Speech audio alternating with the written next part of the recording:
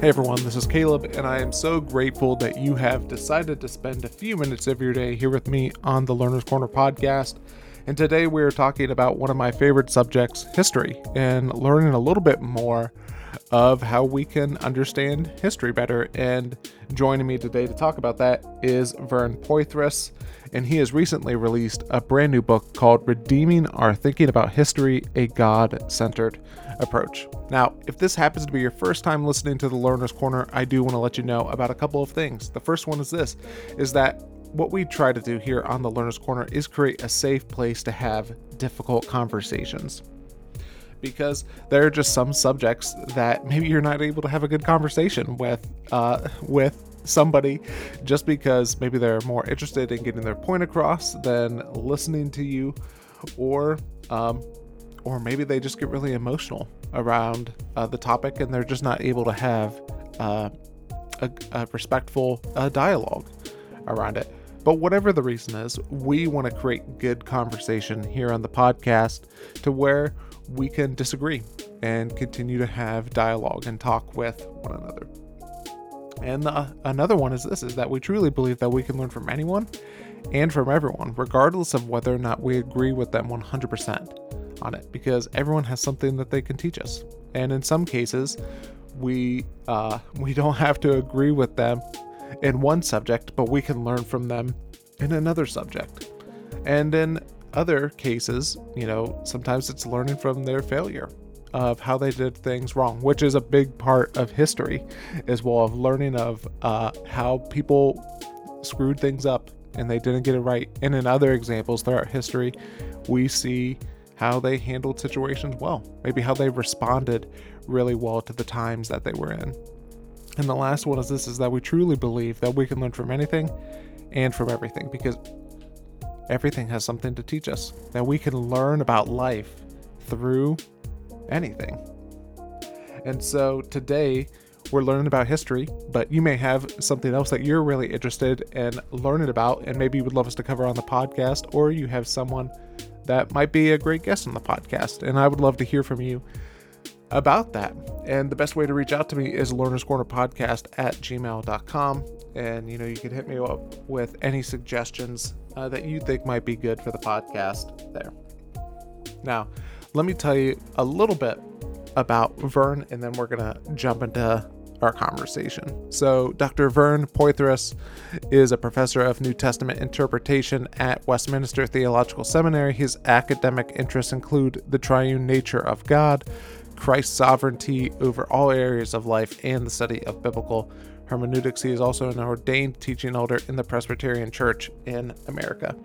And he has authored so many books. The one that we're talking about today is Redeeming Our Thinking About History, but he also has Redeeming Science. He has Redeeming Logic as well, and Redeeming Sociology. He's got so many of these different types of books, because as I mentioned in the bio, he's interested in learning about a lot of things and how they relate to theology and how they relate to God as well. And so without any further wait, here is our conversation.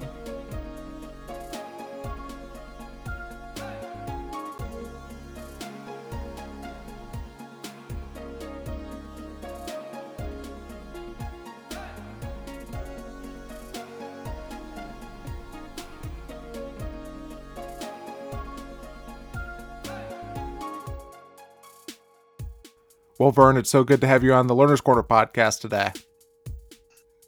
Well, thank you for inviting me. Yeah, and a lot of what we're going to talk about is about your brand new book, Redeeming Our Thinking About History. But one of the things that I would love to start out with is that this isn't like the first time that you've taken like a big subject, such as history, and written a book about it. You've done that for mathematics, science, sociology, and I would just be really curious to hear kind of like, what's your process look like whenever you're trying to tackle a big subject like the ones mentioned, and trying to get an understanding or your hands around it. Right. Yeah, that's a good question. And the funny thing is that in many respects, so I believe that, of course, God is sovereign over all of history and over my own life. Mm-hmm. And many of these things have happened, so to speak, by accident in terms of it being things that I kind of I studied before with no idea that I was going to write a book on it. Mm. So that happened with mathematics, for example, and the one on logic and the one on language, because it's part of my history and things that I'm grateful to God that He brought me through, and I had no idea, what would come out the other end. Well, I have a background in science too, so that those things happen just by the providence of God working in my life. There are some, and the history book is one of them, where I deliberately decided now I'm going to focus in on that.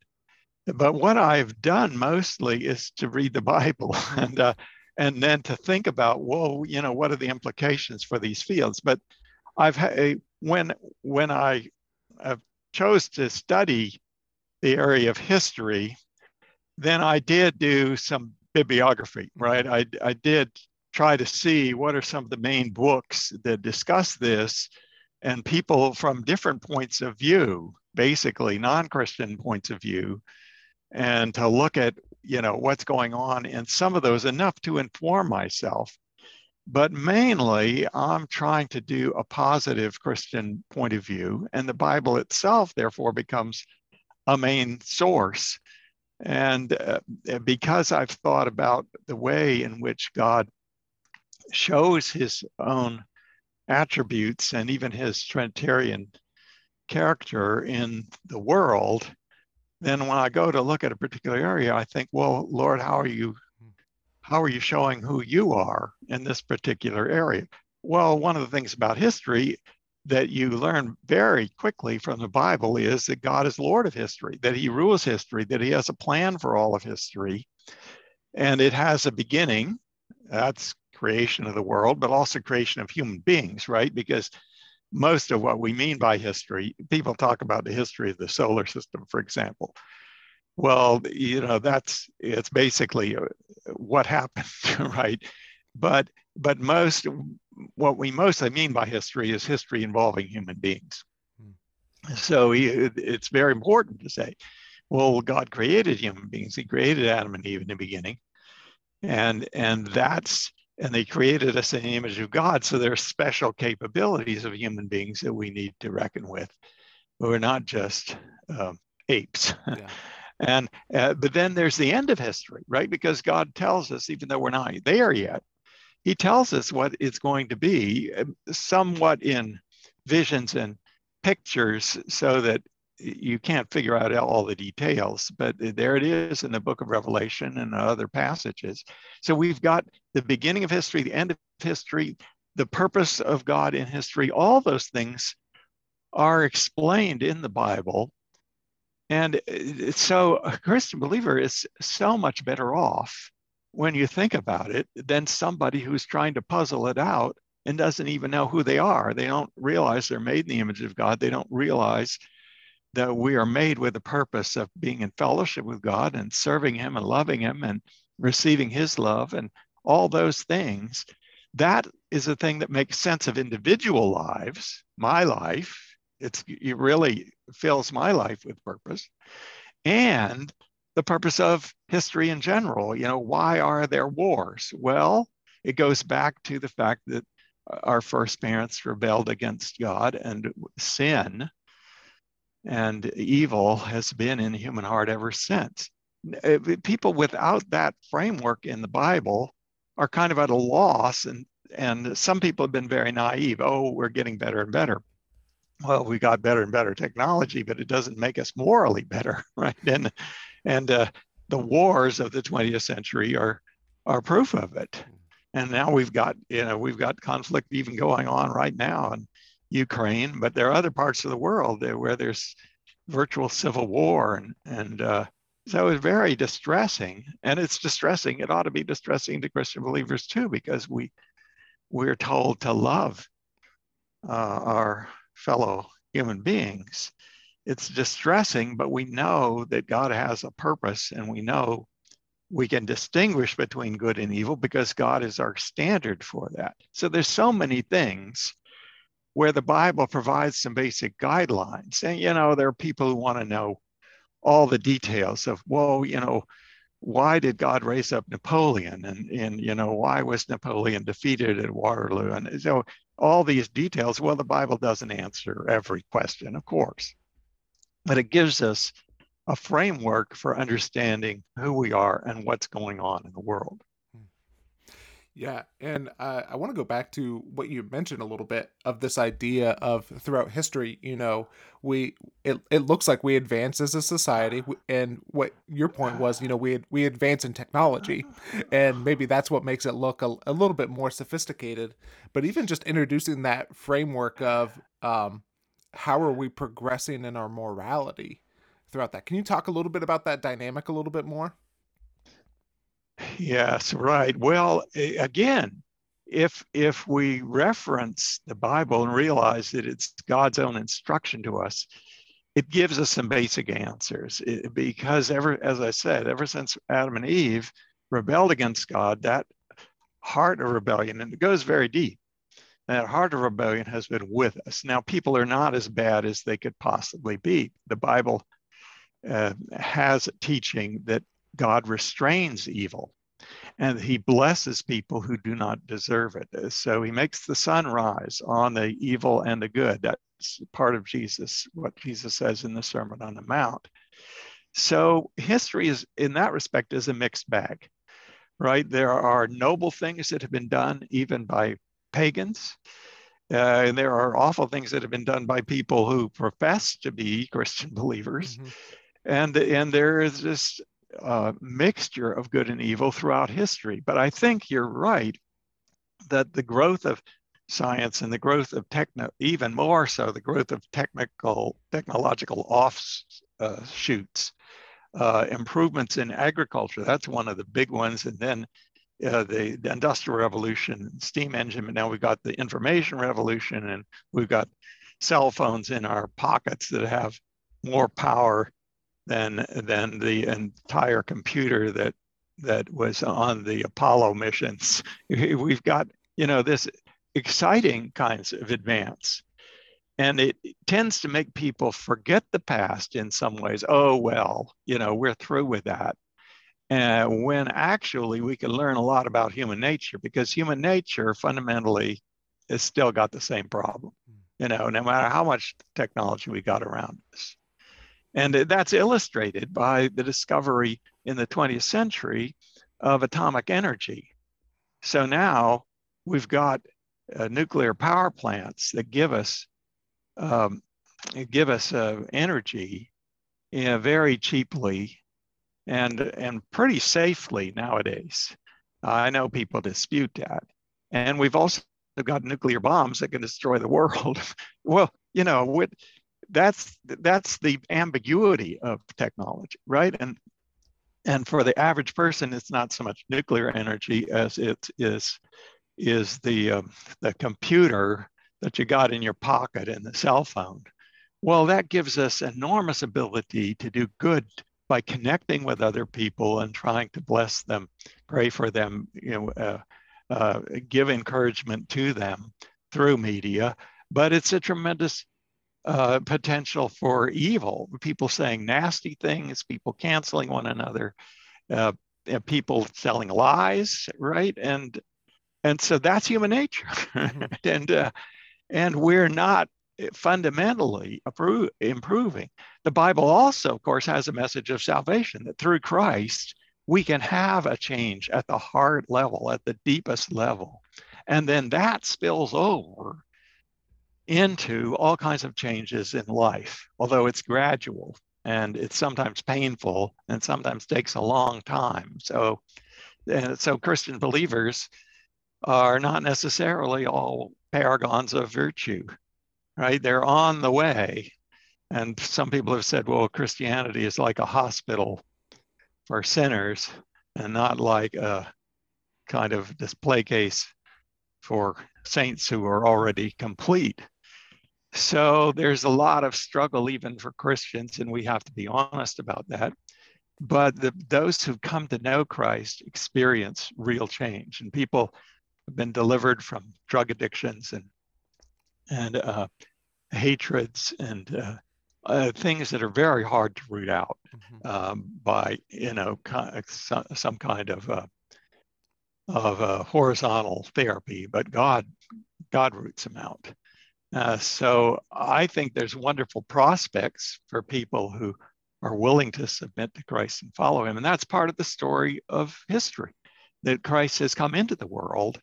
And that's in some respects the center of history. I've mentioned that, the beginning when God created the world and he created human beings, and the end, which is a new heaven and new earth, which is promised and which is sure because God is in charge. What kind of hope can people have if they don't have a God who is really, they understand to be in charge of the world? But in the middle of history, we have Christ coming, Christ who is God, taking on human nature, suffering with us, struggling with us, and putting up with a lot of opposition, and then finally being crucified and raised from the dead. That's the central axis of the whole of history, because it's the means by which God turns everything around, by which he begins to set things right in individual people's lives, but then also in communities, right, as people begin to treat one another with love. And finally, in the consummation, because it's Christ who will return and will bring the new heaven and the new earth. Can you talk more about like the redeeming movements of love that you have seen throughout history? Like one that come, and even part of like the moral progress, like one that comes to mind is we have hospitals today, which was not always the case throughout history, and like things like that you have seen. Hey, these are some redeeming movements of how we have progressed throughout history. Right. Well, one of the more famous ones in recent, comparatively recent history is William Wilberforce, who was a Bible believing Christian and who fought for most of his life to stop the slave trade in Great Britain, and their responsibility, because they were a great empire, to stop it all over the British Empire. And it seemed hopeless, but he worked and worked and he prayed and he encouraged other people, and finally they passed it. And in the United States, of course, we've had a history of slavery that had to be dealt with. And people who were anti-slavery came from various points of view, but a lot of it was from Christian people who saw that every human being is made in the image of God, and this is wrong, that some people should be enslaved to others. So that's part of it. But in the ancient times, in the Roman Empire, when Christianity was just growing, it was understood that if you got an extra child in your family and it was too much, or you didn't want the child, you just took the child and put it out on the garbage dump to die.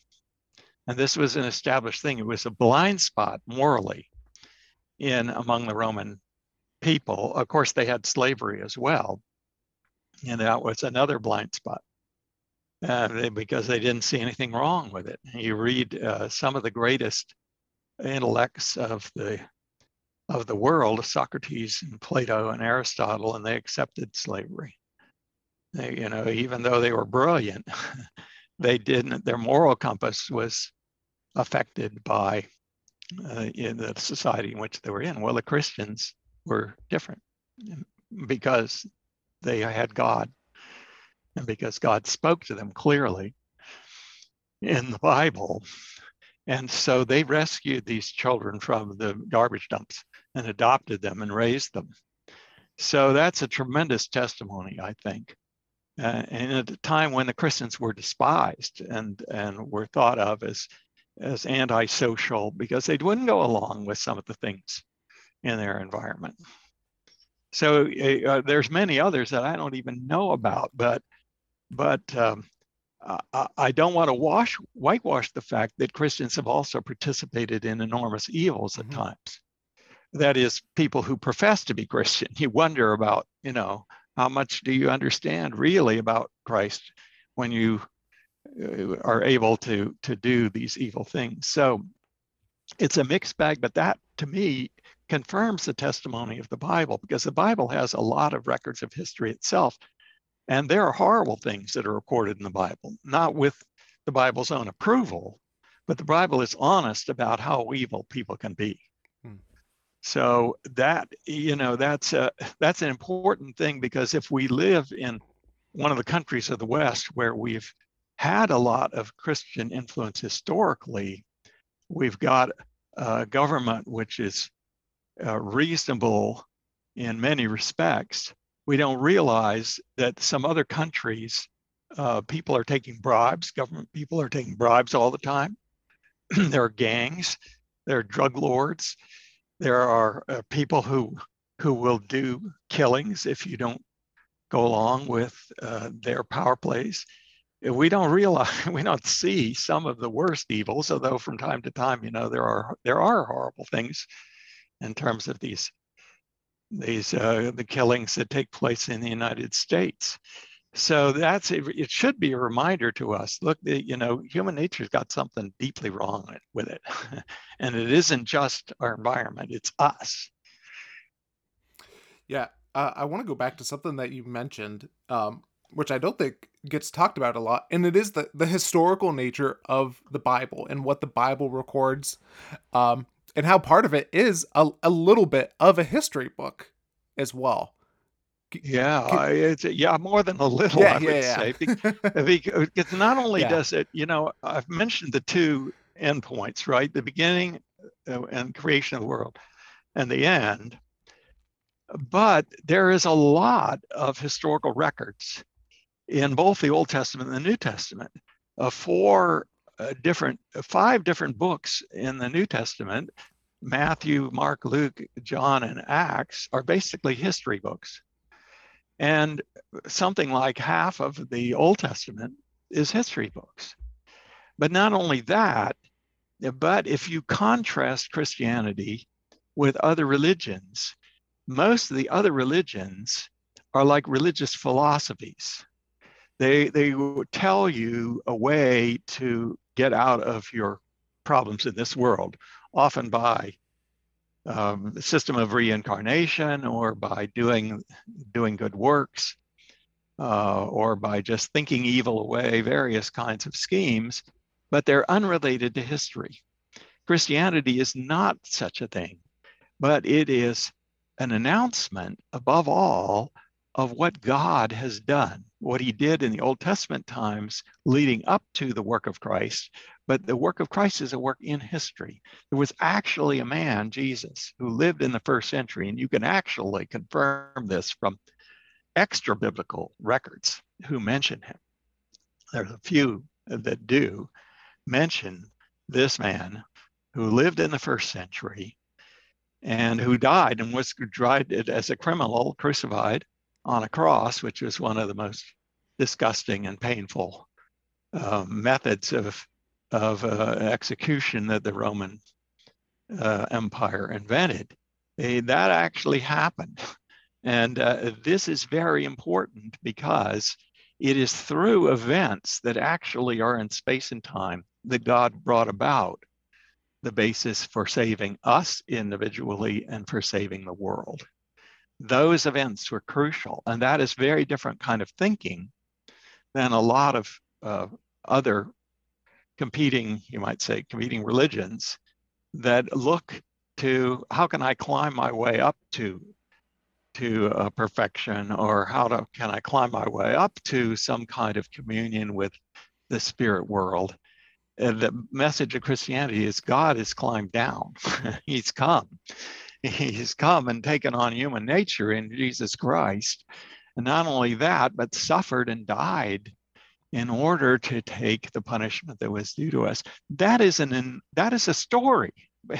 But the word story can connote a made-up story. It isn't made up.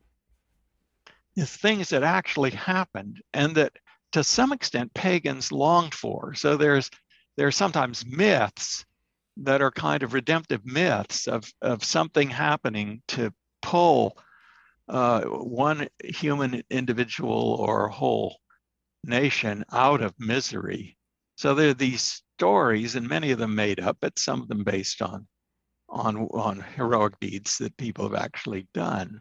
But it shows the longing for what actually took place in reality, in time and space, in the first century, and is still affecting us now and will to the very end of the time.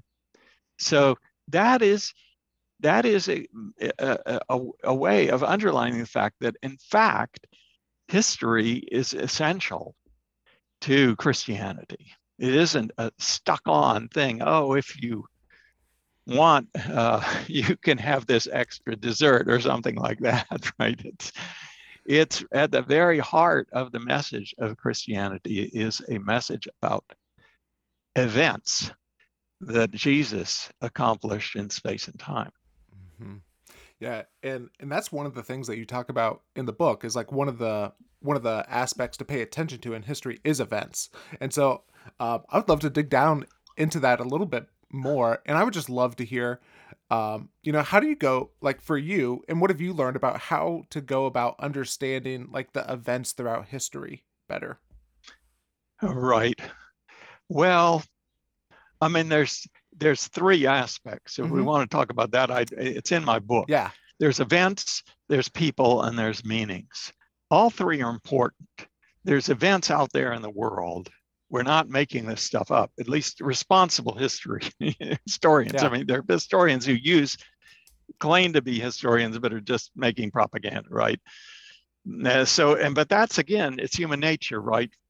Sinful human nature. We can lie to one another. We can try to manipulate one another.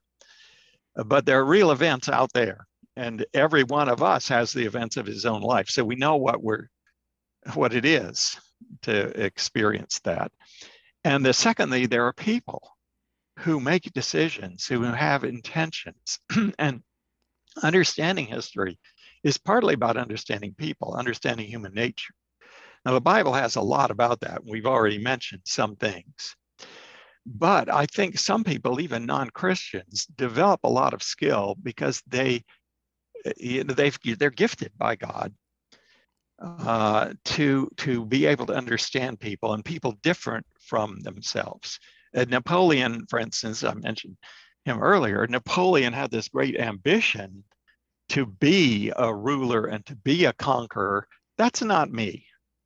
Right? So, but if I'm going to write about Napoleon, I've got to kind of put myself in his shoes. There are people who are really good at that, and there are people who are not so good. So, and I think the Bible, as we read it, increases our ability because it has so many different kinds of people in it, but also because it talks about the roots of human action, the motivations of the heart, both good and bad, and makes this more realistic, right? So that we're not going to be Pollyanna-ish and think, people are always really good, and then we get Napoleon, who is a mixed bag, or Hitler, who is really evil, and we're bowled over by it. Well, the Bible is realistic. So there's people. And the third thing is their meanings. It isn't just one meaningless thing after another. And the meanings are not just invented by the historians who want to tell a good story, but they are, as it were, invented by God. In fact, God has planned the end from the beginning. So everything we see in history has meaning in terms of his overall plan. And that's very important as we're trying to understand what's happening even outside the Bible. Now, the Bible, as we've said, has quite a bit of history in it. And that's reliable because it's God's own word. When we deal with events outside the Bible, it's not that we're completely on our own, because the Bible still paints this big picture into which we fit the events. But we still have to sift them using guidance from the Bible, and that sifting and that trying to understand is fallible. But we can go a long way depending, on the gifts that God has given us and depending on the gifts he gives to people who write history. So all three of those things go together. And part of my point in my book is to say that there are people who they lose track of one or more of those things and just concentrate on the events. There's people who are chroniclers. It's just, and sometimes people's diaries, for example, are just, they record what happened to them each day without much comment, right? Well, that's not very interesting to most people. There's more meaning to the person's life than what they wrote if it's just events. Now, some people write diaries, right, where they're talking about their inner responses and what they thought and how they felt. And so we get into the inner lives of somebody else. But that's part of the meaning then of their lives. So those three things actually go together.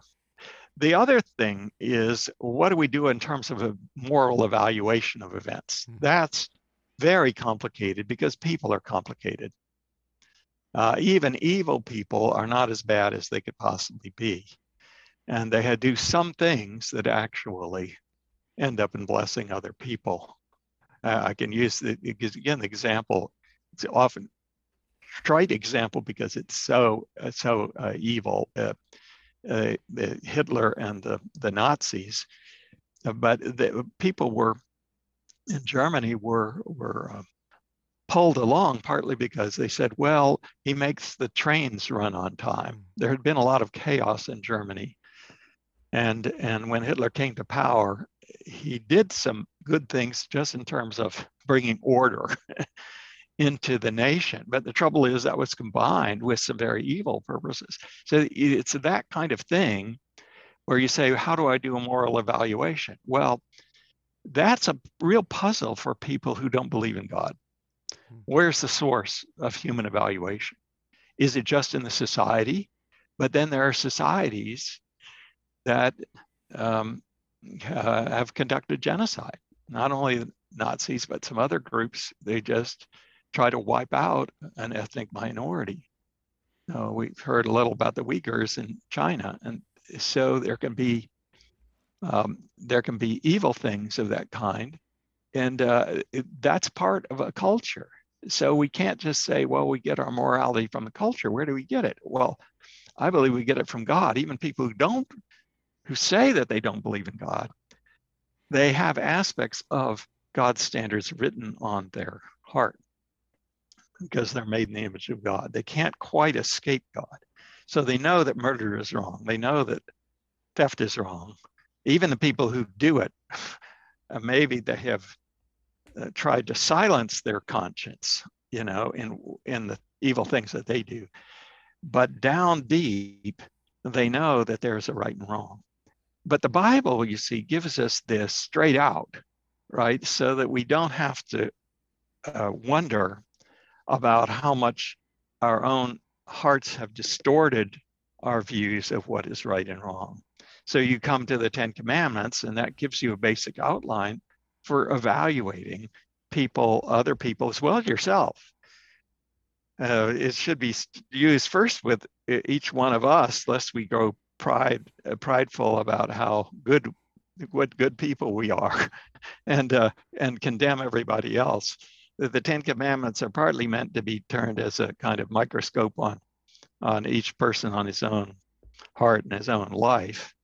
And but that gives guidance for history, because then we're saying, okay, there is a right and wrong morally, and there are consequences, uneven consequences within this life, because sometimes good people suffer and sometimes evil people prosper. And the Bible talks about that. It talks about the strain that followers of Christ feel when they see evil prospering or they see the righteous suffering. It happens. And yet it's also judgments of God in history too, so that from time to time, the evil is taken down and does not succeed the way the evil people hoped. But it's very uneven within this life. So that's one of the things to watch for in history too. But it's easy for people who are Christians to paint too simple a picture, a black and white picture. So they're the good guys and they're the bad guys, right? Like one of these old cowboy pictures, right, where the white hats and the black hats, and you know who is good and who is bad. But the reality is always more complicated. It's nice to, have these stories to remind ourselves that there is an absolute standard of morality, but we have to also admit that even the best of human beings, apart from Christ himself, have sinful flaws and mixed motives. And even the worst do not descend as bad as they could possibly be within this life. What are some other things, like as it pertains to, events, people, meaning that you're looking for to better understand what's happening throughout different periods of history? Yes. Well, one of the things that the Bible itself puts its finger on is the spread of salvation, the spread of the process of people throwing out their rebellion and coming back to God. They'll never do that on their own. It's God working in them. But he works through a message, and that was true in the Old Testament. But in the New Testament, this message goes out to all nations. And it's the message, above all, of the work of Christ, of his coming to earth, his kindness and compassion to people in distress, people who are sick, people who are troubled by demons, and then his death and his resurrection. And that message goes out. And the Bible, that's basically the meaning of the entire period from the resurrection of Christ until he returns. It's a period during which the message of salvation is to go out to all nations. That's the Great Commission in Matthew, and it's talked about in Acts 1:8 as well. And so one of the important things is to watch this spread of the message and to see the finger of God touching individuals, but also whole groups of people. So the Apostle Paul has such an important part in the New Testament because God appointed him to bring this message to the non-Jews. The Jews had pretty much had it to themselves. Nobody was paying attention, pretty much, apart from the Jews, to the message of the true God until the New Testament and the resurrection of Christ. And so now we got the gospel spreading through the Roman Empire and then beyond. Well, if there was a single period that I would single out beyond that initial expansion, it would be the period of the Reformation, because the church had sort of covered over the message of salvation with a lot of traditions, some of which led to a distorted understanding of who God was and what Christ had accomplished. In the Reformation, people read the New Testament in the original languages, the Old Testament in the original language of Hebrew and New Testament in Greek, and they rediscovered the message of the Bible. And it was one of the most exciting periods in the whole of history subsequent to the work of Jesus, because of this rediscovery and the amount of change that took place, not only in individuals, but in culture, because you get enough individuals who are changed and the culture begins to change as well. So it was an exciting period. It was mixed, right? There were sins that were done even by the so-called good guys, but I can evaluate the Reformation in terms of the purposes of God, because it fits right into this program that God himself has described of the spread of the gospel. And the same goes for the great era of missions, of the spreading the gospel to many nations of the world in primarily the 19th century missionary work and sending people out from Great Britain and from the United States really blossomed in the 19th century and into the 20th century. And so now we see much more than ever before, Christianity is a global religion. And so, you can follow that kind of aspect. Now, there are many other things happening in history that on the surface are not really related to that story of the expansion of the message of the gospel.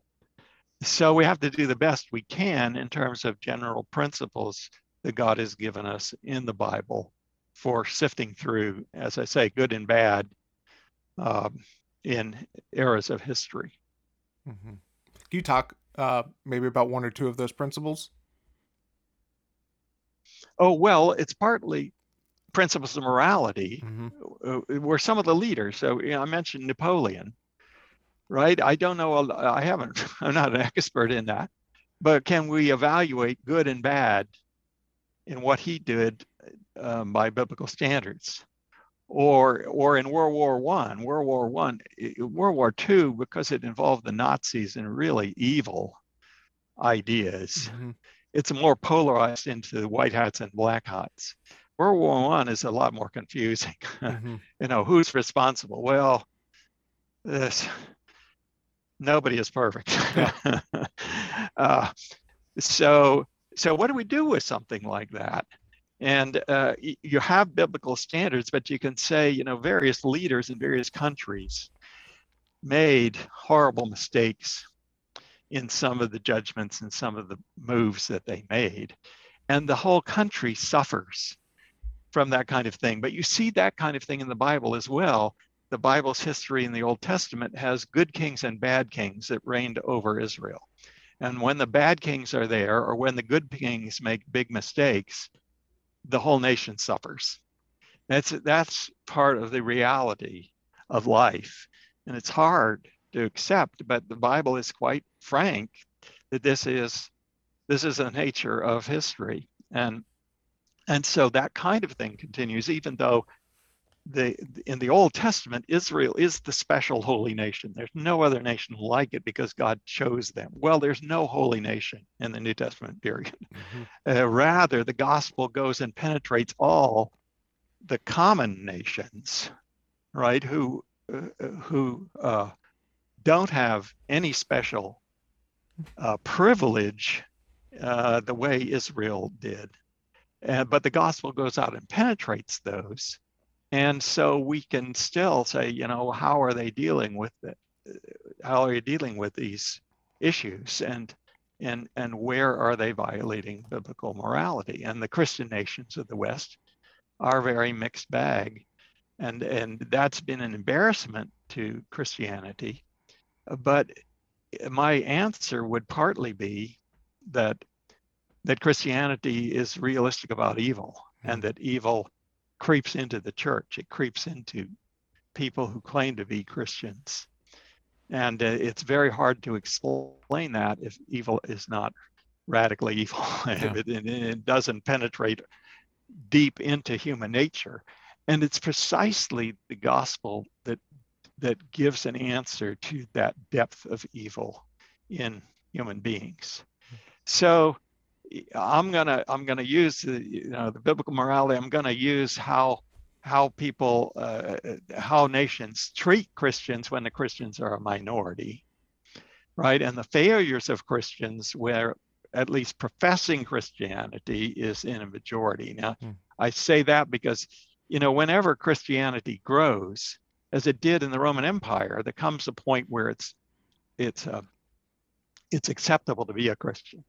Well, then socially, a lot of people want to get on board who really don't understand who Jesus is. They're committing themselves not to the real Jesus, but to some social movement, right? Yeah. Well, that's going to degrade the quality of the Christian church if it happens. So part of the story of history is the struggle for genuine Christianity against its corruptions, not only outside the church, but inside the church. But as I look at the modern world, one of the interests that my wife and I have is how are countries doing in terms of persecution of Christians? Hmm. And where are they suffering? Can we pray for Christians in other countries? So we're oriented to understanding our big family is an international family of fellow Christian believers.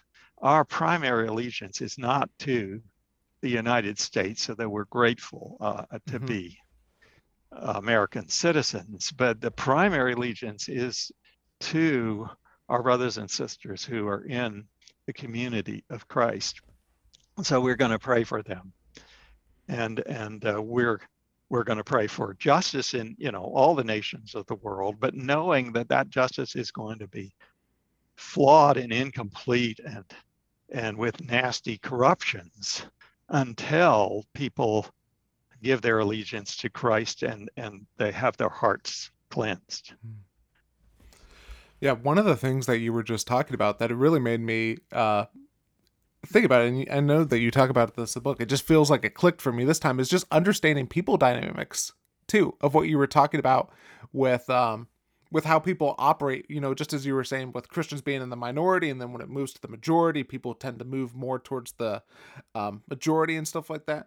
I'd be curious to just hear any additional thoughts that you have on understanding people dynamics as it relates to history and helping us gain a better perspective there.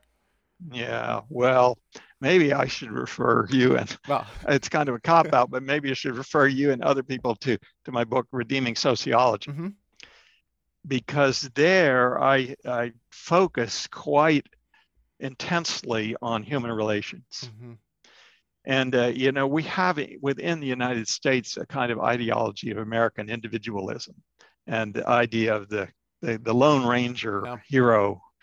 Although even the Lone Ranger had Tonto, so, but you know what I Yeah, mean. That yeah. there's this picture of the loner, but it's an unrealistic, one-sided picture.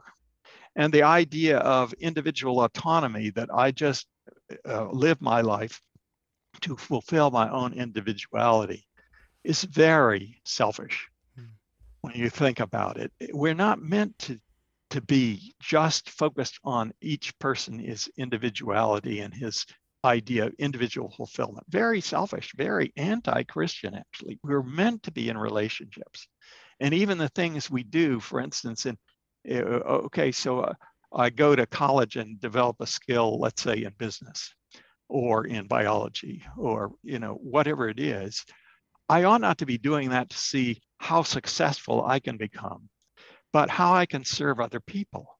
If I can run a business that makes a good product and that blesses people with it, and that is, it's a quality product, I'm serving those people. That ought to be the attitude. Frequently not, unfortunately. Or the biologist, I'm not out to make a name for myself, but I'm out to either teach people to understand the wonders of the biological world that God has made and superintends, or I'm trying to train people, let's say, to be in the medical professions that are helping professions, or pharmaceuticals, to try to create more medical products that will help people. So it's a matter of service. It's love God supremely. So I'm serving God supremely, but then loving my neighbor as an outflow of that. That ought to be the meaning of people's lives. So the human relationships aspect, well, the biggest relationship is the relationship to God, and people often forget that, right? In a culture where everybody is out to make money or to build human relationships horizontally. But human relationships are really important. So the dynamics of relationships are important. And in my book, I do talk a little bit, at least, about the way in which we're pulled along by our environment.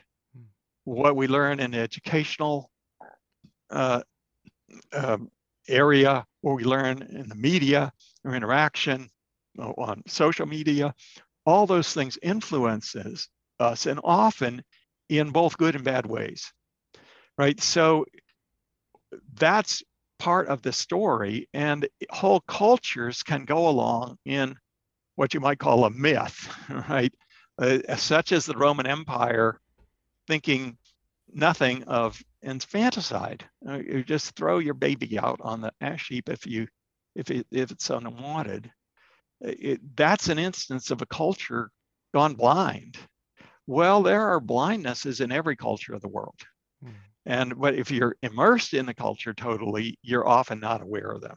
I think abortion, for instance, is one of the blindnesses of the elite American culture. Fortunately, there are people who are speaking out against it. So it's a conflict, right? But that's an example of the fact that, if you're hearing only one side of that discussion, you can find yourself being pulled along by the tide and not aware, look, you got to ask hard questions because the culture is not necessarily right. I would love just to ask, and I know that we've covered a lot of stuff in history, and sometimes history can be a little bit complex. Just as we've mentioned throughout this, it's not always black and white or understanding that. Anything that's really helped you understand like any of the complex natures of history or stuff that isn't so cut and dry? Right. Well, the history in the Old Testament, that's it's so realistic. I mean, it's a record of what really happened, but often very mixed situations with, as I say, the good kings and the bad kings, but the bad kings are not as bad as they could be, and the good kings have failures, and it's just messy. Mm-hmm. But that's part of the reality. I think that sense of messiness and of not being able to understand everything and of the complexities morally and otherwise is something that has helped me as I've gone out into the world. And then we look at the Reformation, for example, which I've mentioned before. My wife is a specialist in Reformation history, so it's drawn me into that. Right. And I appreciate some of the complexities of what was happening, but it's partly a matter of educating yourself and perhaps reading some of the best historians concerning, some particular period and some particular developments. And because the best historians are going to be multidimensional, they're going to show you some of the complexities. And that's helped me, as I say, particularly with the Reformation, because my wife has gotten me really interested in it. Yeah. Well, just as we're wrapping up, is there anything else that we haven't covered or about? And I know we could cover a ton of other stuff, but anything just top of mind about, redeeming our thinking about history, or just about history in general that you want to make sure that we mention or talk about? Yeah. Well, if I had to say, kind of give one message to people, it would be to re-recognize what God has written into every human heart, namely that at the center of things is God himself. God has made you, each individual. He's made the human race. He governs the whole of history. And there's so much in modern Western thought that is pulling us just to kind of blank that whole thing out, right? And deal just with the horizontal relationships between people and our relationships to the technology. But it's God and his meanings that give meaning to the technology and to the relationships. You think of the kinds of relationships we have, of mother and son, or mother and daughter, and friends and employees and employers, and a huge variety of relationships. Well, all those are imitative in one respect or another of our fellowship with God himself, who is ultimate personal God and in whose image we are made. So people have ceased, I think, to appreciate that. And you need the Bible to get you back on track and saying, it's not only about having a better marriage or having better work atmosphere. It's about knowing God And knowing God does have spin-offs. I don't want to be one-sided about it. It has spin-offs in how we behave in our whole life. But unless you start with what is most central and the redemption in Christ, which gives us a new record, right? A new start.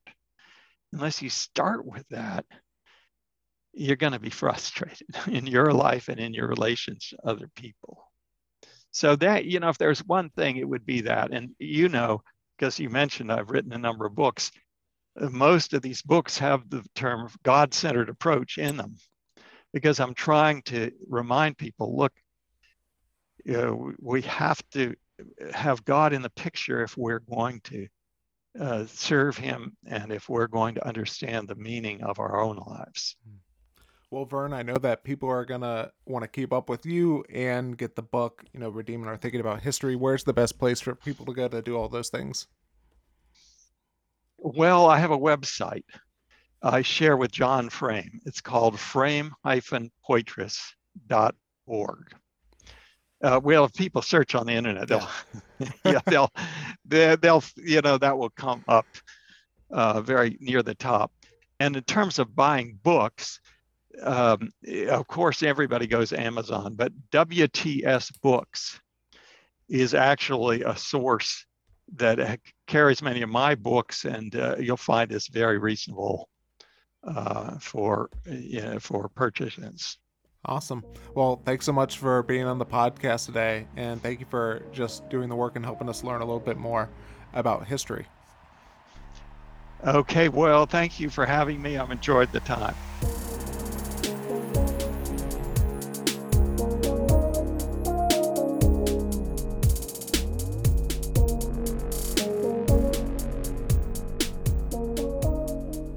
So after that conversation, I think there's a few different things that are standing out to me or that really got me thinking about this.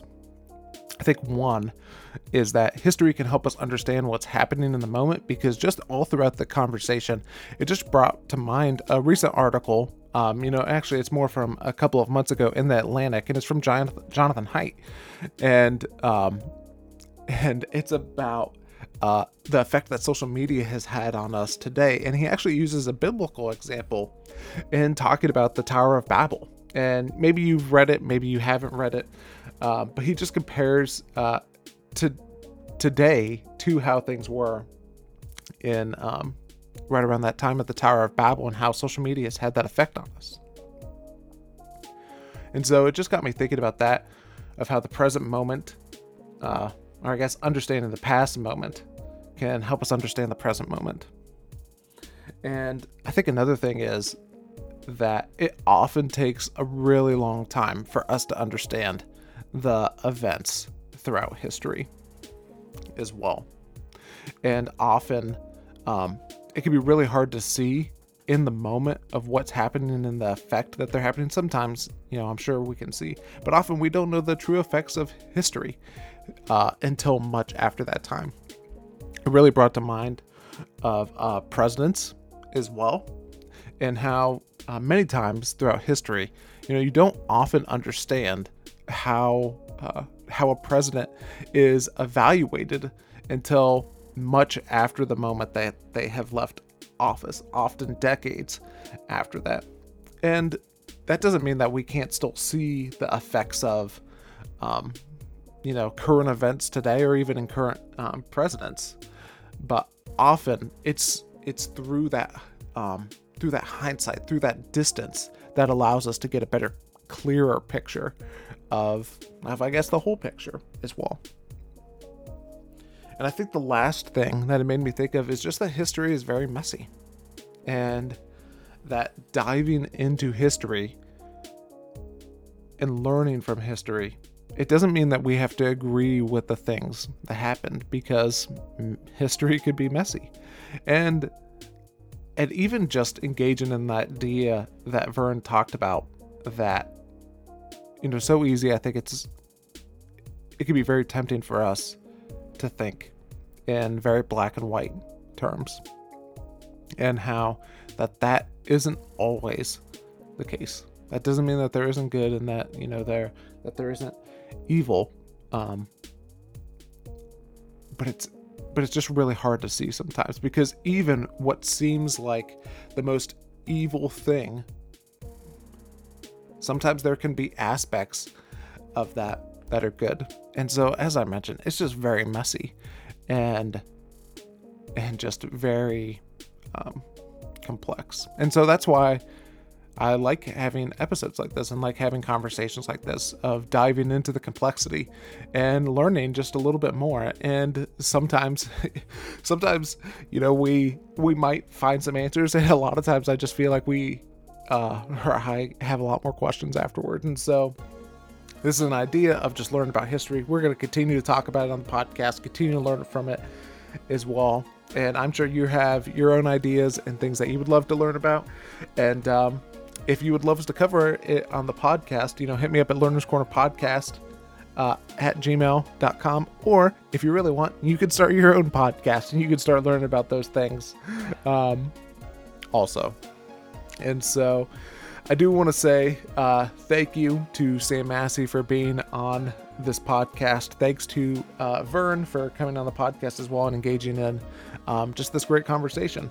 And thank you for listening all the way to the end of the episode. That's all that I have for you today. My name is Kayla Mason, and until next time, keep learning and keep growing.